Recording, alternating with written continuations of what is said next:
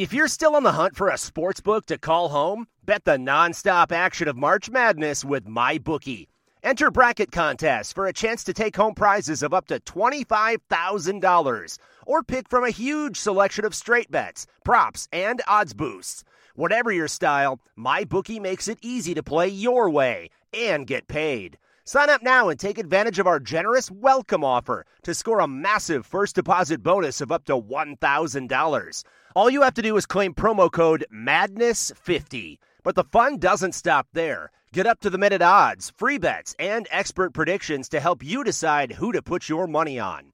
The best part about MyBookie? You can bet on anything, anytime, from anywhere. Use promo code MADNESS50, that's MADNESS50, to secure your limited-time welcome bonus today. You're listening to the Husker Online Show, your authority on Nebraska athletics. We were hungry, excited to, in a way, start fresh, winter conditioning, and, use last year's fuel. And I think the guys really responded well to what the coaches were wanting us to do and what the strength staff wanted us to do, and we really hit the weight room hard. Teams was bigger than us, they were stronger than us, so they made sure that this winter they attacked it. We got DBs in there squatting high 600 pounds, moving weight. I put 7 plates on my back. The numbers was crazy. At the end of the winter, I feel like all the coaches, the players, everybody was happy where they ended up at. And going into spring, everybody was excited to get out there and switch it up a little bit because we've been hitting the weights hard, running hard, working hard, competing. That's what I'm saying. We just improving together as a group. And welcome to this edition of the Husker Online Show. Sean Callahan, Robin Washut, Nate Klaus. Football is back, boys, after a little break. Nebraska came out, opened up spring practice here in Lincoln this week. Had 3 practices, Monday, Wednesday, Friday this week, and then they'll do Monday, Wednesday, Friday again. So it's kind of get their, quote, sea legs underneath them for a couple weeks and then take a break and come back for 9 more. But you can just feel it, and you don't want to get too caught up on the Kool-Aid, but it's hard not to, especially when you're right in it where we're at, guys. But you could just sense where this thing's going right now. I think everybody does. Nobody wants to get too far ahead of themselves, but you can just feel this thing coming together, and it started out of the gates this week in week 1 of practice. Well, it even goes back to last year and the way that they turned the season around after a awful start. They look like a completely different team the second half of the season. You started to see the offense come into, what the picture is supposed to look like and what Adrian Martinez could potentially be down the road. You saw Maurice Washington show flashes, you saw J.D. Spielman show flashes. Go down the board. The defense got better, started creating turnovers, and kind of the ideal look of what this team is supposed to look like on both sides of the ball started to come into form at the end of last year. And so you carry that over into another successful winter with Zach Duval, where guys made impressive gains basically across the board. So Frost has listed off some of the strength and just overall muscle mass they've put on. There's a lot of reason for a lot of optimism right now. And you go back to where even when Frost first got here, he himself put 2019 as kind of a year where things could get really good really quickly with the way the schedule's set up, the personnel that they kind of brought in over a kind of a full roster overhaul over the past year. And, we haven't seen a practice yet, so we're kind of taking it all, with word of mouth from the coaching staff and the players. But based off their excitement, that's only dumped a whole gallon of gasoline on the fire that's already been burning for some time now. Yeah, it seems like they're a real confident group right now. All the players that came up there, you could just kind of feel that they were feeling really good about themselves. And a lot of that has to do with the familiarity, I think, of year 2 in the system. They're past the learning stage, I guess, or the install. They're kind of picking up what Frost said, that basically day 1 of spring ball, they kind of picked up where they left off maybe at the end of fall camp last year. So not a whole lot of learning. Still obviously they're everyone's still growing and everything, but they're real confident. They're feeling good about themselves after what they accomplished in the weight room, and obviously everyone's undefeated right now. So there's a lot of reason to feel good. I go back to, this is an analogy that Jay Norvell used, now the coach of Nevada, years ago, Nate, and you could relate to this because you were part of that staff back then. When they came in that first year with Callahan, he said it's like we took the team and we moved them to China, and they didn't know Chinese. They didn't know anything about the country, and they had to learn the culture, learn the language, and we just threw it at them and said, you got to live here and go. And that was last year in a lot of respects. I think they threw that team in a completely new weight room culture, a completely new diet culture, a completely new practice culture, and said, this is how we're going to do it, go. And it was a hell of a transition, no matter how you try to spin it. And now in year 2, you can just sense now everyone's comfortable. They know how to get around the country. They know the culture. They know the language. And it is just such a difference when the program gets to that point, which is obviously a lot easier said than done. Well, and having Adrian Martinez back, I think, is just such a huge deal because there's no controversy about who the quarterback's going to be, and what he accomplished last year as a true freshman. With a offensive line that maybe wasn't used to playing together or playing in that system. They're all learning, and I mean, there's just so many new pieces, and now you've got a guy who's has the third best odds to win the Heisman entering this year 2. I think. I think he's the presence that kind of gives everyone a lot of confidence, and that's a great analogy. I mean, these guys had to crawl before they could even walk last year, and now they're kind of hitting the ground running. Well, you said, I mean, having a guy like Adrian does so much for instilling belief in your players. When you have a player of that dynamic ability who's already proven it now, last year he was a true freshman, hadn't played a game yet, and so you're kind of wait and see mode. Well, now he's done it, and now you pair kind of all his off-the-field intangibles with what he's done on the field. That is a huge inspiration for everybody else to come to work today knowing this guy is our leader. And Frost talked about that the one thing that I want to see from Adrian this offseason is to step up and make this his team. You're a true sophomore. Yeah, there are dudes that are a lot older than you that have played a lot more football than you, but this is your team, and you need to act like it. On the practice field, in the locker room, in the meeting room, on game day, this is your ship, and you got to be the captain. And right now, I mean, I see no signs why he can't be that guy. And with him leading the charge, this team is going to go into every single game believing they can truly win. They can beat anybody on their schedule, and we haven't been able to say that for a long, long time with this team. And again, Adrian Martinez is a very special player, a special person, and he is probably as big of a reason why there's so much hype and optimism behind this team as anything. You're listening here to the Husker Online Show. Sean Callahan, Rob Washett, Nate Klaus, as we talk opening headlines, and we're going to get more into spring practice, including Maurice Washington and that whole situation in our next segment. But I did want to get this on because hopefully we're talking about this by the end of the year, Robin, a bowl trip. It's been a while. The Big Ten has changed their bowl lineup according to Brett McMurphy of the Stadium. Now, it doesn't go into effect until 2020, but this is why I wanted to get this on. They are now partnered with the Vegas Bowl. Okay. It's a 3-3, though. A 6-year deal, SEC for 3, Big Ten for 3, and then the other 3 years it's with the Belk Bowl in Charlotte. Okay. So that's but Charlotte, direct flights out of Omaha to Charlotte, easy access. Could be worse. They are dropping the Holiday Bowl, which is a disappointment. Starting in 2020. I love that bowl. And then I think the stadium situation there probably played a factor. I mean, they don't have a pro stadium anymore at this point. The Gator Bowl will also be dropped by 2020. So this will be the last year of the Holiday Bowl or the Gator Bowl, 2 bowls that love Nebraska. I mean, we've covered 5 of those bowls together, I think. 4 or 5? At least. I mean, I'm pretty sure we've done 3 Gator Bowls, or maybe Capital One, Gator. I get 3 Holiday Bowls, 2 Gator Bowls. So we've done 5 of those, and then 2 Capital Ones. And then the Music City Bowl, which we did one of those together, will become an every year Big Ten Bowl. That was a good bowl. I could go for that one. Yep. And that was actually, from a driving distance point, as close of a drive for Husker fans as any bowl game, maybe other than Dallas. And then the Outback Bowl is going to have a little bit of a wrinkle to their contract. When a Big Ten team goes to the Orange Bowl, the Outback Bowl won't have to take a Big Ten team that year. They'll take an ACC team. So interesting, but the chance to go to Vegas really excites me. That's got to be one of the lower tier bowls, though, no, right? No. Where it's going to be moved into the NFL stadium. The new Vegas Bowl. Oh, yeah. It's moving up. It's going to be in the new stadium. It's going to replace. So the tier 1 bowls now are Holiday, Outback, Cap One. Right.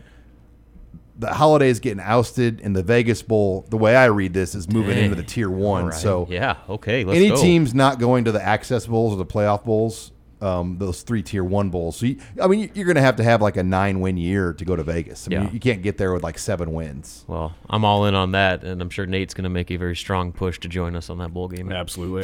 Hey, you and Greg will have a nice room together. If that's what it takes, fine. All right, when we come back, we're going to talk more spring practice. You're listening here to the Husker Online Show. You're listening to the Husker Online Show, your authority on Nebraska athletics. We hope we gain a lot more clarity on the matter real soon. To my knowledge, that process is moving along. Hopefully we'll get more clarity on soon. We're trying to keep him in as close to a normal routine as a student athlete as we can in the meantime. I think anytime anybody in our team behaves in a way that isn't consistent with the values of our team or our university, they run the risk of losing playing time or putting their status on the team in jeopardy. But to me, it's important to have a complete understanding of the situation before that decision's made. And just to be clear, that decision isn't made by me. It's made by myself in conjunction with administration and the university. So that's where we stand right now. I don't know a whole lot more about it. And welcome back here to the Husker Online Show. Sean Callahan, Robin Watchett, Nate Klaus. That was head coach Scott Frost on the latest surrounding the Maurice Washington situation and what he knows and out of the gates. And, one thing about Coach Frost is he's not an opening statement guy ever. So initially the first question was Maurice Washington. Then he kind of turned that into a statement about it. That was more or less the statement with a couple follow-up questions. And he's practicing limitedly. I think they're going to obviously downplay his role right now in the spring until there's more clarity of the legal situation. But I think it doesn't make sense, and you heard Frost say this. They're not throwing him off the team or suspending him because nothing has actually happened in the legal process at this point. And taking a young man out of like his controlled environment could be one of the worst things you could probably do for a guy. So they want to keep him here going through things until they obviously find out more. And that's really the update at this point. Yeah, that's really all you can do at this point. Obviously, the legal process is still playing itself out. He will go back to California at some point to kind of further along that situation. But for the here and now, that's Nebraska's doing probably all it can at this point. They're going to cooperate fully with law enforcement and make Maurice available whenever he does need to go back, and they're going to let him practice. But obviously. Prepare themselves to get other guys involved, even though that running back room is pretty thin without him. But I guess what this comes down to, people were trying to. I know he was asked about the speculation going back to last year. Did Nebraska know more than they let on, and did they ignore it to keep him on the football field and allow him to play? And he said those rumors were absolutely not true. And so. At this point, all we can do is take Frost and the university for their word, and they've given us no reason to doubt them or think that they would be covering anything up. And so as far as we know and as far as what they've said, which is really kind of the only known commodities right now, Nebraska's done everything they were supposed to do. And to think that they mishandled the situation, I think, is inaccurate. And until we find out anything more to change that opinion, I think Nebraska just needs to continue to do what it's been doing and just kind of let this thing play out over the next few weeks or few months. And one of the things he said that stood out to me was that he's not an investigator. It's not his job to do the investigation or to dig into it and try to figure out. That's what gets you in trouble. Yeah, and that's what got Joe Paterno and exactly. others. And Art Briles. You can't control that kind of stuff. Yeah, that's not your job. And right now, his job is to be the football coach and to really take care of his team. And for a guy like Maurice Washington, I think the last thing that he needs, would be to kind of be hung out to dry and to be kicked off the team and to be, kind of taken out of his structured environment, so to speak. So, I don't have any problems. He's a guy, Nate, that really hadn't had a structured environment growing up. He needs the day-to-day control.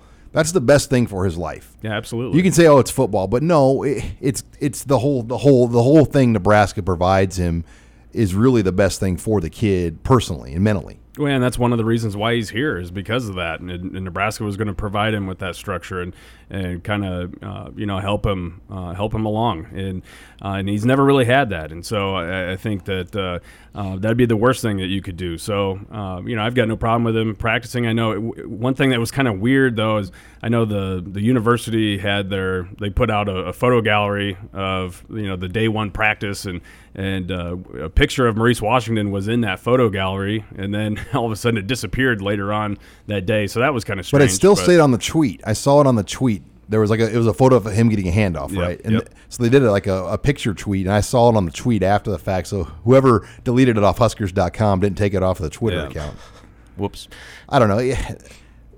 That wasn't. I don't even know that was necessary at that point. But the sense I got was that Nebraska's got nothing to hide. They're not. They got no reason to feel like they're doing something wrong by allowing Maurice Washington to practice, and they're gonna. It's gonna be kind of status quo until something comes up to where he needs to leave or miss practice or whatever. Yeah, and the one thing you have to be careful with in this situation is not getting caught up in the initial reaction of the social media outrage or whatever it is. And I think Nebraska, to their credit, they've done a good job of that so far. And so, again, going back to my original point, just continue doing what you're doing. The mob. Make sure that, you cooperate and are, complicit with everything that's going on as far as the further next steps of this investigation. And for the time being, you just kind of work with what you have, and until someone tells you otherwise, just stick with the process. Yeah, we learned a lot of other things, and we're not going to have time to really delve into all of it in this show, and we're going to be able to do that in a lot of our spring shows here throughout the spring. But just as far as some personnel things we learned, Trent Hickson's a guy on the offensive line that's really impressing them. They would like to move maybe Matt Farniak to guard, but there's nobody really to take that spot. A guy like Gaylord is just not there yet where they're confident for that move to happen. JoJo Doman's playing linebacker, outside linebacker. He's up to 230 pounds. Cam Taylor can play safety. He's got a chance to maybe be a starting safety. There were a number of kind of personnel nuggets. I probably missed one or two, Robin and Nate, but those are some of the personnel nuggets that we learned with kind of returning players. And Will Farniak as well was, I believe, working kind of the number one center at least over the first practice. Yeah, with Juergens being limited still, he's getting some reps. He's suiting up, but he's still not full go yet. And so Will Farniak, Hunter Miller, and AJ Forbes, along with Juergens, are going to be your centers this spring. And then obviously they're going to add some more bodies in the fall. Another thing that stood out, Cam Jones, Travis Fisher said that he's still dealing with some academic stuff, and for him to take that next step and really compete for a top spot at that safety rotation, he's got to kind of prioritize schoolwork a little bit more. So that's going to be interesting to follow over the spring and summer to make sure that he can stay on course to be a factor. Because as long as he can do what he needs to do in the classroom, I think that he has every opportunity to be a fixture in the safety rotation, if not compete for a starting job. And part of me wonders if that possibility of him not staying the course is why they've tried out Cam Taylor some at safety. Maybe. But yeah, it's about getting the best four on the field. It is, yeah. And really, I think the staff's philosophy across the board is getting the best players. Whether it be the best 5 offensive linemen or. And nickel's become more of a base anyway. You can't really play with 4 linebackers. Well, that's what JoJo Doman does. He allows them not to have to substitute. He can play nickel, he can play safety, he can play linebacker. He is so Luke Gifford versatile. To an extent. Exactly. Do that last year. Gifford was kind of the first guy to take on that mold. And I remember last year when Doman finally got healthy, we did a story on Gifford kind of taking JoJo under his wing and kind of helping him along that process. Pretty similar guys, honestly, other than Gifford's taller. But just the mental side of things. Yeah, they both came in as safeties. Linebacker side with DB instincts. That's pretty good. And you look back at last year, Gifford was arguably the most valuable piece of that defense. Yeah. And JoJo's up to 231, right? 231 pounds. So, he's a linebacker now, no doubt about it. And from everything he was on we've full heard, feed, as Eric Shenander said. He didn't lift for like 2 years. He goes, now we had him on full lift and full feed. Yeah. If that dude has to stay healthy, because if he can, he could be a freak. Yeah, he could be really, really good. But yeah, lots more to cover, and we're going to talk spring football over the next month, so there's going to be a lot more in-depth conversations we can have. We are going to talk basketball. Obviously, a lot going on there. Nebraska lost at Michigan State. They had it down to a 7-point game late in the second half. chance to make it 6. They missed some free throws, and then a big 5-point play happened after that. So we'll get Robin's thoughts on that and kind of where things are at with the future of Tim Miles in the program next. You're listening here to the Husker Online Show. You're listening to the Husker Online Show, your authority on Nebraska athletics. Playing hard is one thing, but also playing hard and playing well, you have to be able to do both. And I thought we did a lot of things right tonight. When you look at the way we played against Michigan, that was such a disappointment. We've got to have more in us than that, and I thought tonight we did. Now, there are no moral victories, but at the same time, fought back. It was 7. I think a chance to cut it to 6 with a free throw. We miss. Xavier Tillman hits a 3.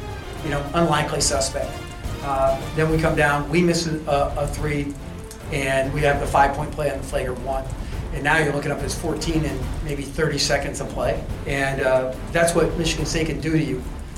And then when they shoot the ball that well tonight, that's why they might end up being a conference champion. And we're back here on the Husker Online Show. Nebraska 91-76 loser to Michigan State on Tuesday night in East Lansing. They close the season now against Iowa, that game in Lincoln. And Robin, as we talk scenarios, first of all, Nebraska is day one now for sure. Yep. It's a matter of, is there a chance to switch the game time? No. I mean, they're basically locked into it. It's a matter if they're going to be the 12 or 13 seed. I mean, that's all. So what time will their game be? It's at 5:30. So the early Central. Wednesday. The very first game of the day. The bunny nobody bracket. in the arena, so it'll be the bunny bracket slot, game, baby. Yeah. And right now, it looks like they're going to play Penn State. So we all know how those games have gone. So it's certainly not ideal. But at this point, it's kind of a foregone conclusion how this is going to end. What do you expect in Sunday? I mean, I'm looking right now at some of the third-party websites for tickets, and I can't believe how expensive tickets are for this game. Yeah. I mean, lower bowl seats right now on StubHub are going anywhere from $60 to $80 a piece. 300 levels are going $20 or $30 a piece. You know what that tells me? There's going to be a lot of black and gold in that arena. That's what I was going to say. It's not a matter of if people are going to be there. It's a matter of what color shirts they're going to be wearing. And I think there's going to be a lot of Iowa fans there. Because Nebraska fans aren't paying $60 or $80 for a lower bowl seat. And I'm sure the prices are because of the demand from Iowa fans. They're trying to gouge the Hawkeyes to at least get something out of the game. But this is a big game for Iowa. They're playing for Big Ten tournament seeding, NCAA tournament seeding. So they need to win this game and get some momentum going into Chicago. There'll still be about 10,000 some people there, but I imagine it will be as road heavy of a crowd as we've seen in PBA probably the biggest for a long time. Kansas invaded a little bit, but not that much because in December Nebraska's always good still. Usually. Right, there's still excitement, and so there was. I mean, Kansas fans travel well regardless, and that was a really high priced ticket. So those Kansas fans, they certainly ponied up for that one. But I think this is going to be a very loud Hawkeye contingency here, and hopefully it's not like to an embarrassing extent, just for the sake of those seniors, especially a guy like Glenn Watson. But I got a feeling that it could be a little lopsided. Well, and one thing I'll say about PBA, and I've been a season ticket holder in the arena ever since it opened, it's very difficult for a fan base to infiltrate the lower bowl. Yeah, those are to have a lower bowl seat in PBA, you have to be a pretty good season ticket holder for football or something else. Student section has been away for. I remember last time Iowa was here, there was a lot of Iowa fans in the student section. So, they move you down so you can slip in that area behind the basket, right? And even people on the 2s and the 300s, if the students don't show up, they move them down behind the hoop just to fill that whole section in. And they say you're welcome. So, I still think it's an optimal game time. Is it a 1:00 Sunday game? Yeah. So, it's a good time for a game on a Sunday, but the timing of the season. I mean, this game, when you look back about a month or two ago, it felt like it could have been a huge game. Oh, yeah. And now it could be one of the more embarrassing moments we've seen for Nebraska in the arena's history. Yeah, I mean, it could. I don't think it's going to be that bad. I mean, there were times, I remember when Iowa came in here on senior night a few years ago and won by like 30-some. So I don't know if it's going to be that bad, especially if Nebraska plays like they did against Michigan State, I mean, that was the one silver lining of that game. The fact, especially coming off that Michigan game where it looked like they just quit, that they didn't want to play basketball anymore. And I know a lot of people thought that that was going to be a continuation and another record-type blowout loss at Michigan State, but they fought hard and had a chance to bring that game into 2 possessions late in the game, and obviously some breaks went their way. Got some bad calls, and things kind of fell apart on them again. So as long as they continue to play hard, they played Michigan State tough, they played Purdue tough. There's no reason they can't play Iowa tough as long as they have fight and want to. And if they come with the same type of effort in both those regards against Iowa, it'll at least be somewhat respectable. Now, are they going to win the game? Probably not, but they can at least keep it from being an epic disaster like some people might think it could be. All right, I'm gonna throw a very half full glass scenario at you. Yeah. Nebraska beats Iowa. They beat Penn State. They get to 17 wins. And they lose the next game. Does Nebraska accept an NIT bid if a coaching change is made? That's a good question. I mean, we're way ahead of ourselves here, but it's not that far out of left field. I would imagine that they would leave it up to the players, and if those seniors want to keep playing basketball. I mean, there's been times before where Nebraska's had the opportunity, not necessarily to go to the NIT, but like the CBI or CIT, and they asked the seniors, "Do you want to keep playing?" They're like, "No, we're done." Well, and that was like the last after that year. There hasn't been a major conference team to play in the CBI or CIT. Yeah, so the NIT might be a little bit different. It's a selection committee. But again, it could be a deal. You get shipped on the road to like St. Mary's. I'm trying to think of the school that did that. They fired their coach or whatever and then went to the NIT and Well, LSU, when they had, what was that NBA number 1 pick guy? Ben Simmons. They declined an NIT bid that year. So I could see something. I mean, honestly, I just don't know if it's in the best interest of the program to continue playing. I mean, sure, you can make a run, but I mean, this team's kind of worn out right now, and they're still fighting hard, but they're overmatched in most games they play. And so basically you're saying we're going to continue this season with some interim coach. Traveling to some... Yeah, and if the wheels are already in motion like we already expect them to be, you might already have your next guy ready to come, be in line, and why would you have your team playing for somebody else while you're trying to institute a new era? So I guess there's a lot of variables that might impact that decision, but I would say it's probably unlikely that they do postseason plays because they're gonna want to turn the page as quickly as possible. Because if they got the 17 wins with the schedule they had, they theoretically would get an NIT bid, I would think. It would be close. Yeah. Especially if you had another quad 1 win over Iowa. I guess I'm assuming they're still quad 1, but and then, Penn State, that would be a quad 1 win. And so, they would have a pretty decent resume with 17 wins in the best conference in all of college basketball. So,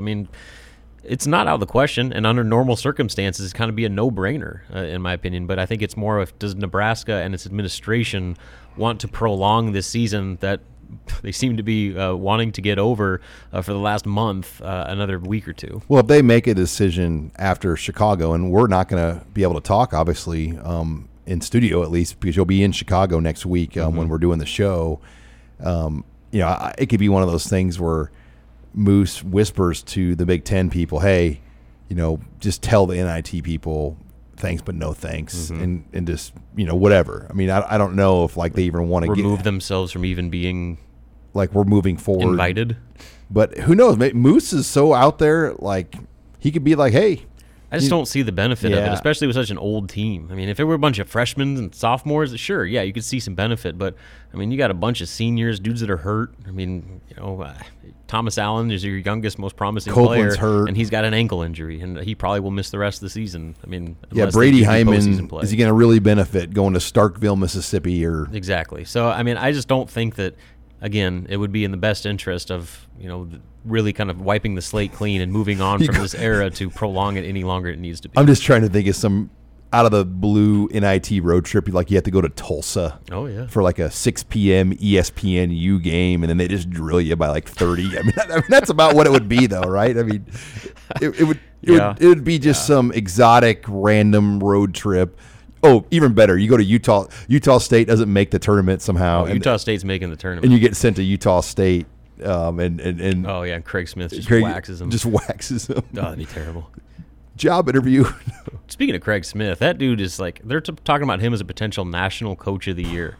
with what he's done at Utah State. I think they already clinched the regular season title in the Mountain West, and I mean, talk about a turnaround. That dude wins everywhere he goes, and I know people are asking, like, would Nebraska ever look at him?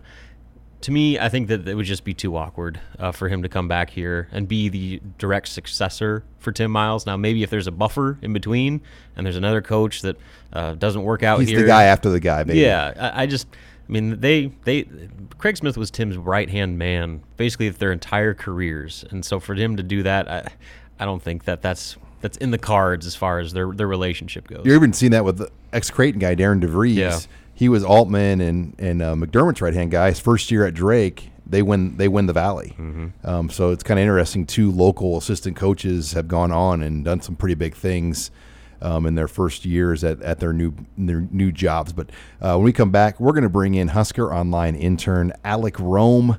We're going to take your questions in the mailbag. That's next here. You're listening to the Husker Online Show. This is Husker Online, your authority on Nebraska athletics. I mean, we're just continuing the progression. I think we got some good pieces back. We need to find some new pieces, see how these young kids fit in. But overall, the progression just keeps continuing. I feel like we have a lot more time with the kids maybe than when we did last year. We were scrambling a little bit to get, systems put in place and structure put in place and teaching them how to do everything. Like Coach Frost was saying, we're teaching them how to dress appropriately and be where they're supposed to be. And now we're pretty much football. So I think I hope there's going to be a big jump between the end of last year and then, where we finish off spring this year. And we're back here on the Husker Online Show. Sean Callahan, Robin Washett, Nate Klaus, pleased to bring in Husker Online intern Alec Rome as it's time for the mailbag. How you doing, Alec? I've been doing good. It's been a minute since I've been on the show. It's good to be back finally and on the radio show, reading questions as always, sorting through that mailbag. All right, a deep mailbag this week. What do you got? Yeah, it's actually a little medley this week. We're going to have to talk to the post office about that. Don't know why there's so much metal. Anyway, based on what you heard from coaches and players on Tuesday, what is your biggest takeaway, both positive and negative? Positive is the newcomers like Wan'Dale Robinson. I mean, just a lot of times, you get excited about a recruit coming in and you just think it's a sure thing. And I think last year we saw that with a lot of guys. We thought Mike Williams, Jerron Woodyard, Will Honus. I mean, we just saw like Greg Bell. Like, these are sure thing guys that are can't misses, and very few of them, if any of them, did anything. You're getting the sense Wan'Dale Robinson's going to not be like that. He's going to do something right away.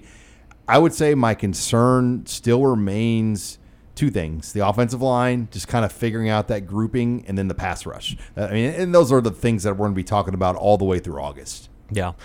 Positive for me are all the reports from winter conditioning and the weight room, and not only just the gains the guys have made, but listening to Greg Austin talk about guys. They look forward to lifting weights. It's something that they want to go do, whereas before it was a chore that they were required to do. And not only are they lifting hard and actually doing it with enthusiasm, they're competing against each other. I want to lift more than the guy across from me or the guy that's in my group. I want to lift more than I did yesterday. And so those types of that competitiveness and just that drive in the weight room, I think, is a huge part of this culture change that the staff has wanted to institute over the past 12 months. And so that's definitely been, pretty encouraging as far as just developing that base layer that is so necessary for growth. The downside, depth, probably, especially at some key areas. The linebacker situation looks pretty bleak right now, especially inside. And offensive line, like Sean mentioned, and just what they have to work with at running back, especially considering with Mo Washington's deal. There's just some pretty major questions beyond the starting lineup of who is going to play and who are going to emerge as key factors and contributors once the season gets rolling. And obviously plenty of time left to answer that, but there's some pretty pressing questions that need to be addressed over the next few months. Yeah, I'll go with the newcomer, Coach Tony Tuioti. Coach T. I took the safe route with Frost. Did you hear me do that, by the way?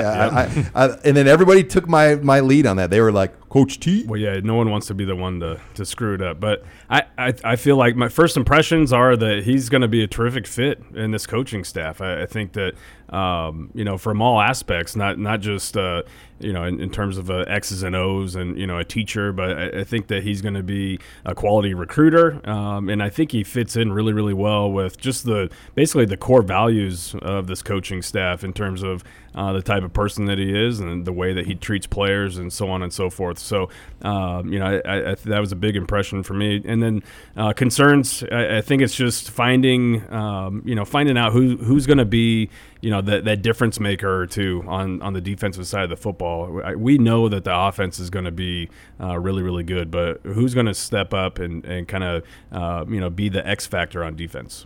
Predict the recruiting class rank of 2020. Line is set at 12.5. Are you over or under? I'll say slightly over. I mean, it just we've got a 20-year sample size, Nate, now of hard recruiting data. Top 15s are rare at Nebraska, really rare. I mean, you almost need, if you study some of the best classes, I mean, there usually was a 5-star involved in those classes, and I don't know where that 5-star is going to come from. I mean, it typically has to be somebody tied to the program or a 500-mile radius type guy, like A.J. Espinoza, right, at Iowa, 5-star defensive end. His dad played there. Yeah. Baker Steinkuhler. Andre Jones shouldn't have been a 5-star. He was 1 year as a JUCO, and I think Zach Bowman was a 5-star, and he was a legitimate player. But to get it, you almost have to have a 5-star, I think, to push your class in that level. Well, yeah, to get in top 10, you basically have to have a 5-star, or your entire class has to be good 4s. Yeah, all 4 stars. So I'll go just outside or just over, but not by much. I still think that this class can very well be a top 15 class. The 2019 class ended up at number 16. So I think it'll be a top 15 class, but to get inside of 12 or to be pushing top 10 is going to be really, really hard. All right, what do you got next, Alec? More disappointing Husker athletic season, 2007 football or 2018-19 Nebraska ball? Man, I would go with basketball just because 2007, first of all, was one of the toughest schedules, just like basketball, was one of the toughest schedules Nebraska's played this year. But the conference, I don't know, God, now that I think about it, that's a tough debate. But, man, Missouri and Kansas in 2007 had their best all-time modern-day teams that year in the conference. Oklahoma State was on the come that year.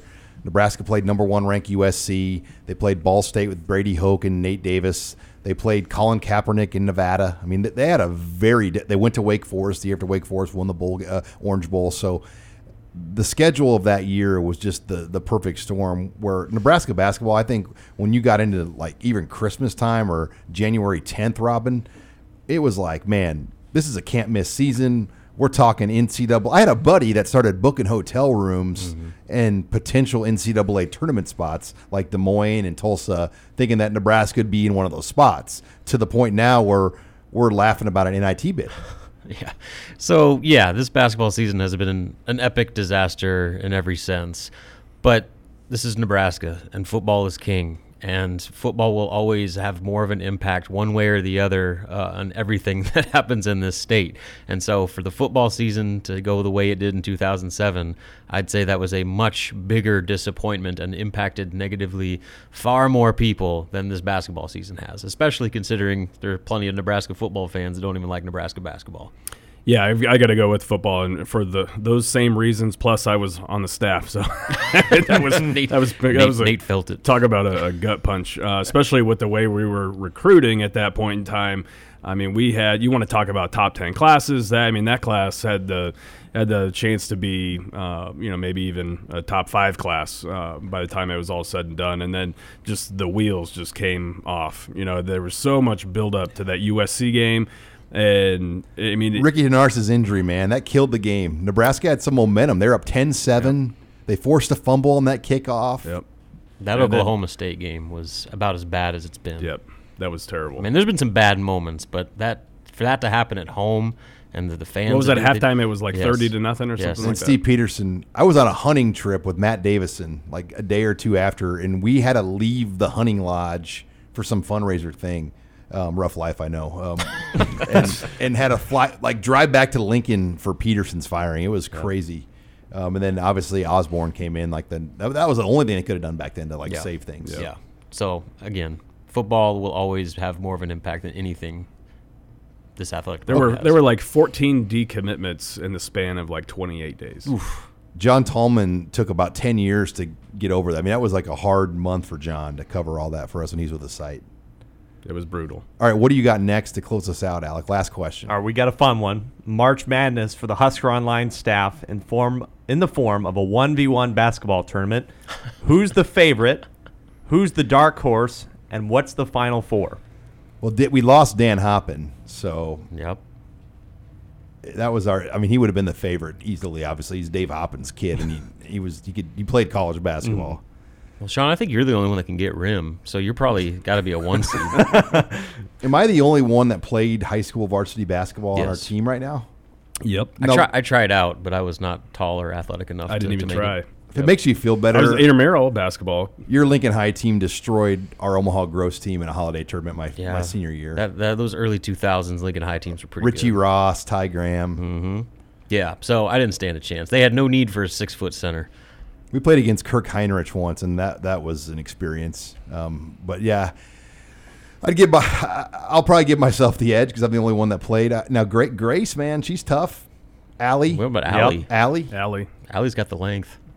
That'd be tough to play against there. Now, Reynoldson and Eichel, they don't count. They could hoop. I mean, they're no longer with the staff. David's in Iowa, so he's totally out of it now. But David could – I don't believe it, but David said he tried out for the team and, made it. And Robin kind of back-channel sourced that. And that did it check out? Yeah, I never got any actual confirmation on that, but it was like one of those open student tryouts for a walk-on, and he said that he was going to get a call back because he was just making every shot he took, and I was like, David, just take a step back, buddy. Let's pump the brakes here, bro. Reynoldson played some varsity at Lincoln East back on our old staff too. All right, so I'm going to go Sean 1, Allie 2. Alec, I don't know, can you play? I played elementary school basketball, but every once in a while, I'll come into a pickup game and make points. We got Brian Munson too now. Oh yeah.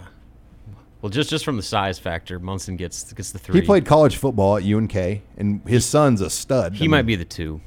All right, let's bump Munson to 2, Allie 3. How many seeds are we doing? Everybody? So you can do the Final Four. What's the Final Four? Nate, you wrestled, right? Yeah, for a couple years. Not all 4 years. Wrestlers definitely can't be seated. Nate and I would be the play-in game. We'll be the play-in game. I would be I'm the hustler, rebounder. That's what I do. Yeah, I'm like the bull in the China shop. Yeah. So I don't remember the last time I played. It's been probably 10 years since I've legitimately shot a basketball and Yeah. Hoppin would be our ultimate 1 seed though if he was still around. It wouldn't even be close. Yep. But all right. Well, hey, good question, Alec. Yep. Good to see you. When we come back, we're going to talk some recruiting, including Wandell Robinson. We haven't even got into it. Nate and I are going to delve into more of Wandell's impressive week 1 as we talk some recruiting and other things next. You're listening to the Husker Online Show. This is Husker Online, your authority on Nebraska athletics. He wants to be great. He wants to be great, and so we're taking it day by day, and we're not going to tell everybody he's going to be an All-American and be the Heisman Trophy winner. But he has the capabilities of being special, and we're going to take it day by day and get to work and really learn this offense. And he understands. The good thing is he wants to be great.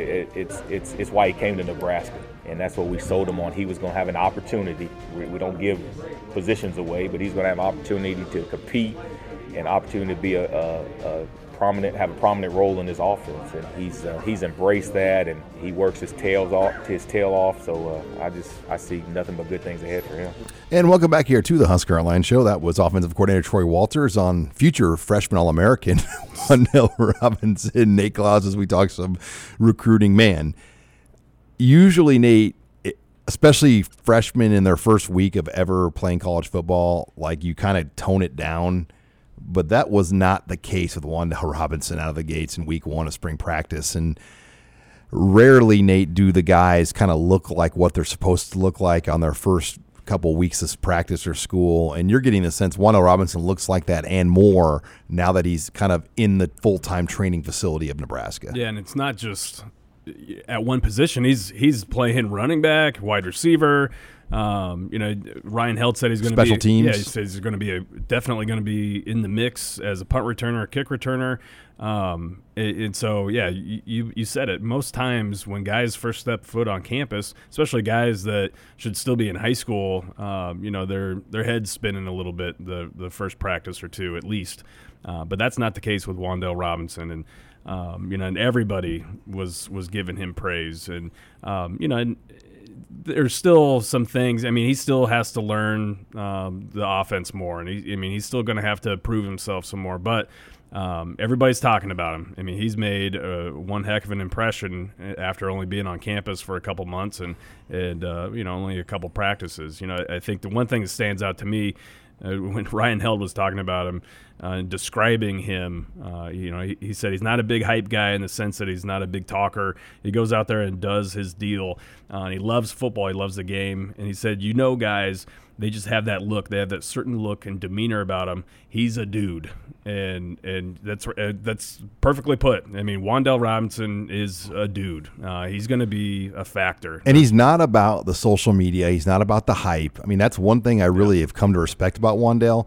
You don't see him retweeting all the praise about himself. I mean, amateur guys that don't know how to handle the mob of Nebraska fans coming at them just retweet everything and they get caught up in all the attention and they kind of fall in love with themselves. And Wan'Dale's not that type of kid. He's extremely mature. From getting to know him a little bit and covering him, that's probably the thing that always stood out the most to me is just how mature he is. I mean, he was developed for this moment. I mean, he's been raised for this moment, and the stage is not too big for him. And that's so rare, Nate. You just don't see, especially with today's type of kid. Yep. I mean, the kids today are just different, and it's rare to have a guy come in physically ready to go. And, the Rondale Moore comparison is an accurate one, and Troy Walters said that to me, and he goes, let's hope he has the same kind of year, but they are very similar players, and they trained with the same trainer. They're from the same part of Louisville. So there is a lot of similarities, and this offense, as we know, can produce. I mean, and I almost think when I look back at his wavering, it was that Minnesota game and it was that Illinois game, Nate, that little stretch where Nebraska put up like 700 yards of offense back-to-back or in those games where Wan'Dale was like, wow, I could easily be better than some of the guys they're featuring right now. And that helped Nebraska almost kind of show him like, this is what we're going to be. This is the offense. Because remember, when he committed to Ohio State, Kentucky, Nebraska was getting ready to play at Ohio State that week. Mm-hmm. And the season was still kind of in the you-know-what. And then things kind of slowly got better for Nebraska with what they showed offensively in some of those other games. Well, yeah, he got a glimpse of what he could possibly do in this offense. And Kentucky's offense is not, they had nothing to show him. They had to tell him, oh, this is what we're going to do once you get on campus. And but Nebraska was actually able to show him tangible evidence of what he could possibly do, and kind of be in this offense. And that did play a big factor in it. And, Ryan Held said, after he committed to Kentucky, they kind of gave him his space a little bit, and then after a couple of weeks, he reached out and said, "Hey, can we still talk?" and he's like, "I always knew that Nebraska was the right place for him. This was the right offensive system for him. Everything just fit." And and I think lucky for Nebraska, it turned out to where he kind of I guess came to his senses, for lack of a better term, and decided to kind of put himself ahead of maybe making some others happy, and he switched back to the Huskers. Now, Nate, Nebraska also had some recruiting visitors come into town this past week. A couple guys came in and spent some time on campus. What can you share about some of the things that have happened in recruiting?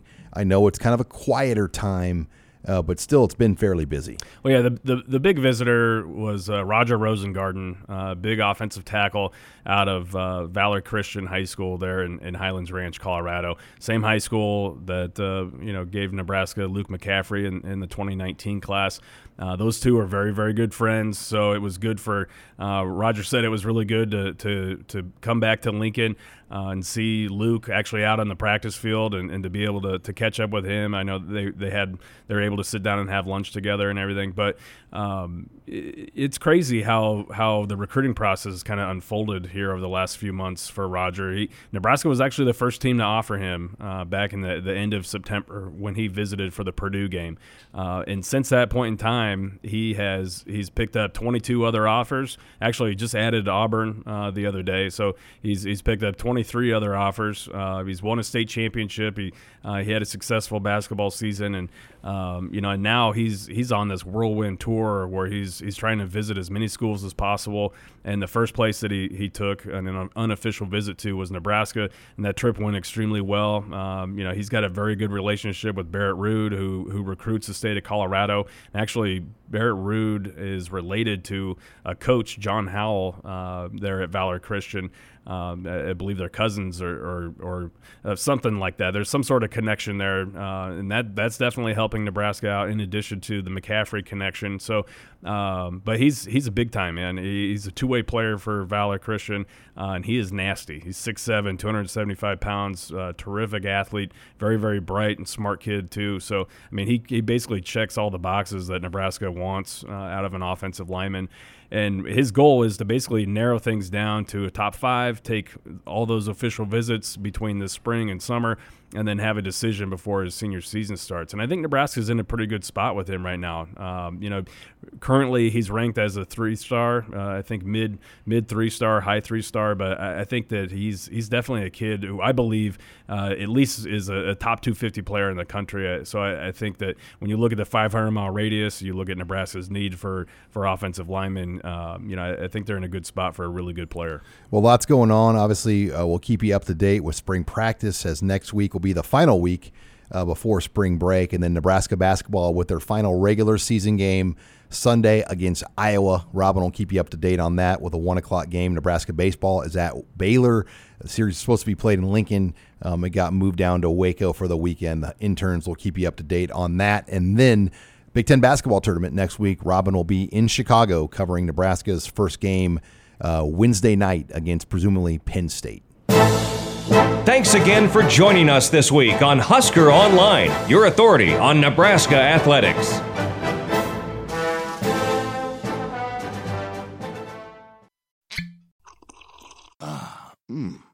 The first taste of rare bourbon you finally got your hands on. That's nice. At Caskers.com, we make this experience easy. Caskers is a one-stop spirit curator with an impressive selection of exclusive, sought-after, rare, and household names in the realm of premium spirits and champagne. Discover the top flavors of the year now by going to Caskers.com and using code WELCOME10 for $10 off your first purchase. Get $10 off your first purchase with code WELCOME10 at Caskers.com.